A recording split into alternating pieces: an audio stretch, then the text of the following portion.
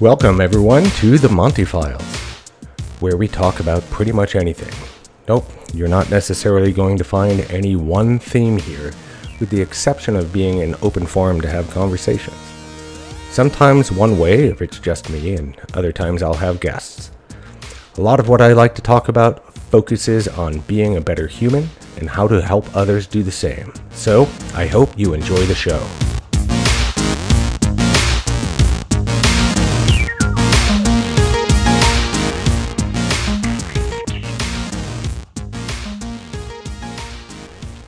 Another blog post has been published at montyfiles.com titled Always Learning Stress.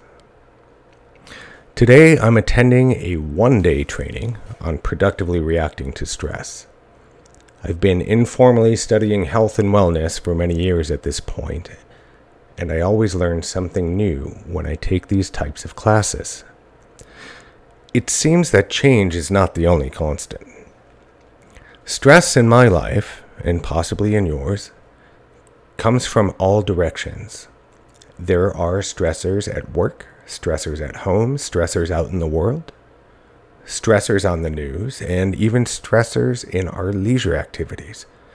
The training I'm in today pointed to a very interesting TED Talk. Yeah, I'm growing tired of TED Talks too, but they continue to be useful.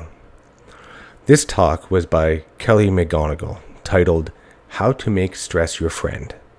A very interesting conclusion is the stark difference between people who experience a lot of stress and view the stress as bad versus those who view stress as good.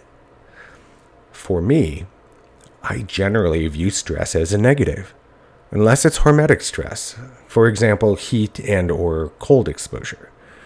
For me, the difference has been between the physiological stress and the psychological stress. In reality, stress is stress. And if we can view stress in a positive light, we're better off for it. A takeaway I have from this training so far is that I'll be more aware of when I view stress as a negative.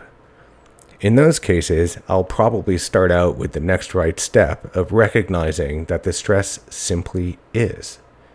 It's just there, not good nor bad. Once I become comfortable with that perspective, and I'm able to get through the stressful periods without negativity, I should be able to look at the positives of stress. Then, I have 4 goals related to productively managing stress. These are: discover and set appropriate boundaries. Ensure that I'm taking time for self-care. Be more realistic in what I believe and can be accomplished. Be more open to criticism and feedback I typically view as negative. The first item about boundaries is really due to the fact that I strive to please others, which means that I tend to say yes, even when I ought to be saying no. This, of course, leads to the second bullet. If I'm overextended, then how much time do I really have to take care of myself?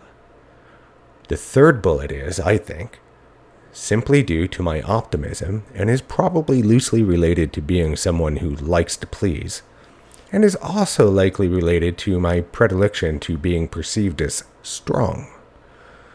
The last item, about viewing criticism as negative, is most definitely related to being perceived as strong.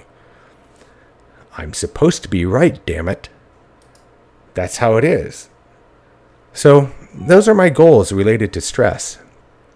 I hope to continue practicing them into the future, and I hope this has been helpful for you.